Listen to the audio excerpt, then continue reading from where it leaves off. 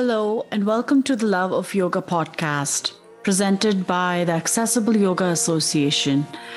I'm your host, Anjali Rao. The Love of Yoga podcast connects to the expansiveness of the teachings of yoga through provocative conversations with yoga scholars, change makers, and thought leaders. Our intention is to provide avenues of access for yoga practitioners who are seeking to embody these teachings for personal and social transformation.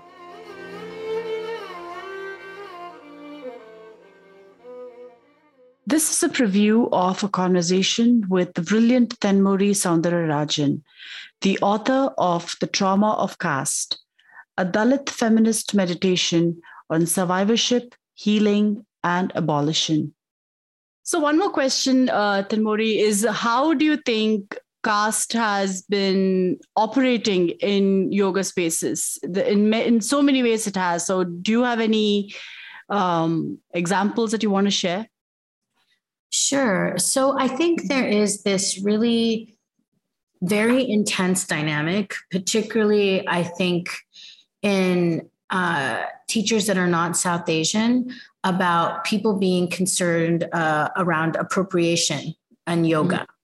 And so what this means is that they not only become hyper aware about appropriation and where they might be misstepping, they then lean into very conservative models of South Asian culture as the way to do things. Right. When in fact, they're actually lifting up very bigoted frameworks and also frameworks that make no sense in terms of their application here. And so they actually cause double harm as a result of wanting to not be appropriation, be people who are appropriating. And that's why I always say that in order to decolonize yoga, you have to first de-Brahmanize it because there's actually many aspects of caste that you come across. And, one very simple thing is, a lot of yoga studios I've been to, they may start you off with like a mantra, like, whether it's the removal of obstacles mantra or, there's all different kinds they do, right? And that was a place of deep conflict for me as a Dalit because of the way that Sanskrit was weaponized by the Brahmin class and that in many early Hindu scriptures, we were not allowed to speak it. We weren't even allowed to listen to it. Otherwise, we'd have our tongues cut off and lead poured in our ears. So it was very troubling to be in a class and have a teacher say to me, you can't really get the benefits of this practice if you don't do the mantra. And you have to do it. And if I didn't, then I was going to be asked to leave the class. What? Yeah, this is like in the early 90s. So it was like really kind of wild, dogmatism going on there. And it was so hard for me because I was thinking about the fact that my ancestors couldn't say these mantras. And yet, how could I use it for my own freedom when it was something that enslaved them? Oh gosh, yeah.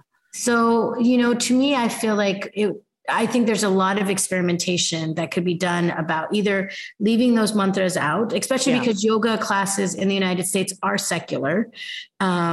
And so either leaving them out or having a replacement or having something that's verbal, because the whole point of why we're doing mantra is to integrate, Yeah. And, and I remember people saying these like absurd things like Sanskrit is such a deeply holy language. No other language has the level of spiritual vibration that it has. And it's these specific letters in Sanskrit that free your body and integrate your chakras. And in actuality, it just so happens that those, syllables activate our vagus nerve, and so we can achieve them without those syllables just by knowing that logic and that way that our, sympathetic and parasympathetic nervous system works together. Right. Right. So all of that kind of weird, esoteric, woo-woo around this, people lean into because they think that they're surrendering to the lineage or the power of that. When in fact, these are things that have filters of the ego on them. And we have to still bring our critical thinking to it, 100%. And there's even things about, I've always been struck about how gendered and misogynist some of the divisions of the body and energy are, as written in certain yoga texts are, where the idea of our senses being Shakti is feminine and the discipline is Shiva or male.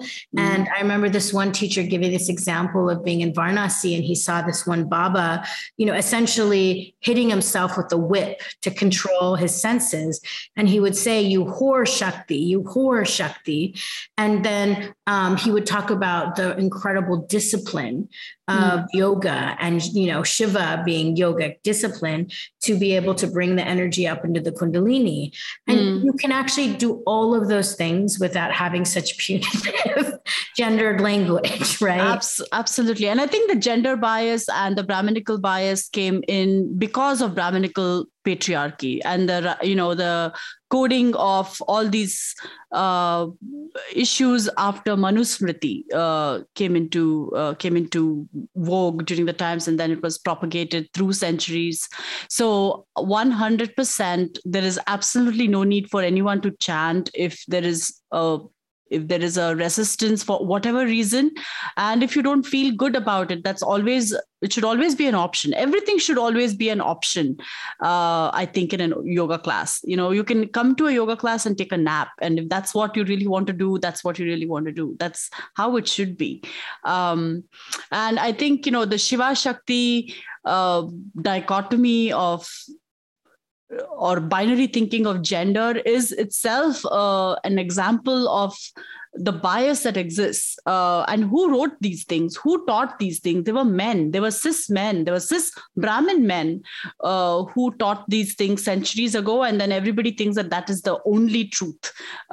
So thank you for bringing that up. And whoever said that in your LA studio is absolutely wrong. Nobody should have to say or do anything. Consent is the most important thing. It is. And, what we're coming to yoga practice and what we're hoping to get from the mat is integration. Yeah. We don't need to have the human filter that shapes it in the context of one gender being stronger than the other, or the senses being pure or impure, using gendered language. All of that are ways that we fail the ultimate endless goal. Possibility that comes from integration, and I think I had to embody myself to recognize I had a right to these practices. And as a Dalit woman, think about how revolutionary it is to have a Dalit woman talk about somatic practice in our tradition when we are the ones who are experimented on. We are the ones that are raped. We are not the ones that create the possibility for divinity. That's exactly what I want us to be able to do, because everything changes when we start to center consent and center the oppressed. 100%. Thank you so much for bringing that up. Please listen to the entire interview in the Love of Yoga podcast.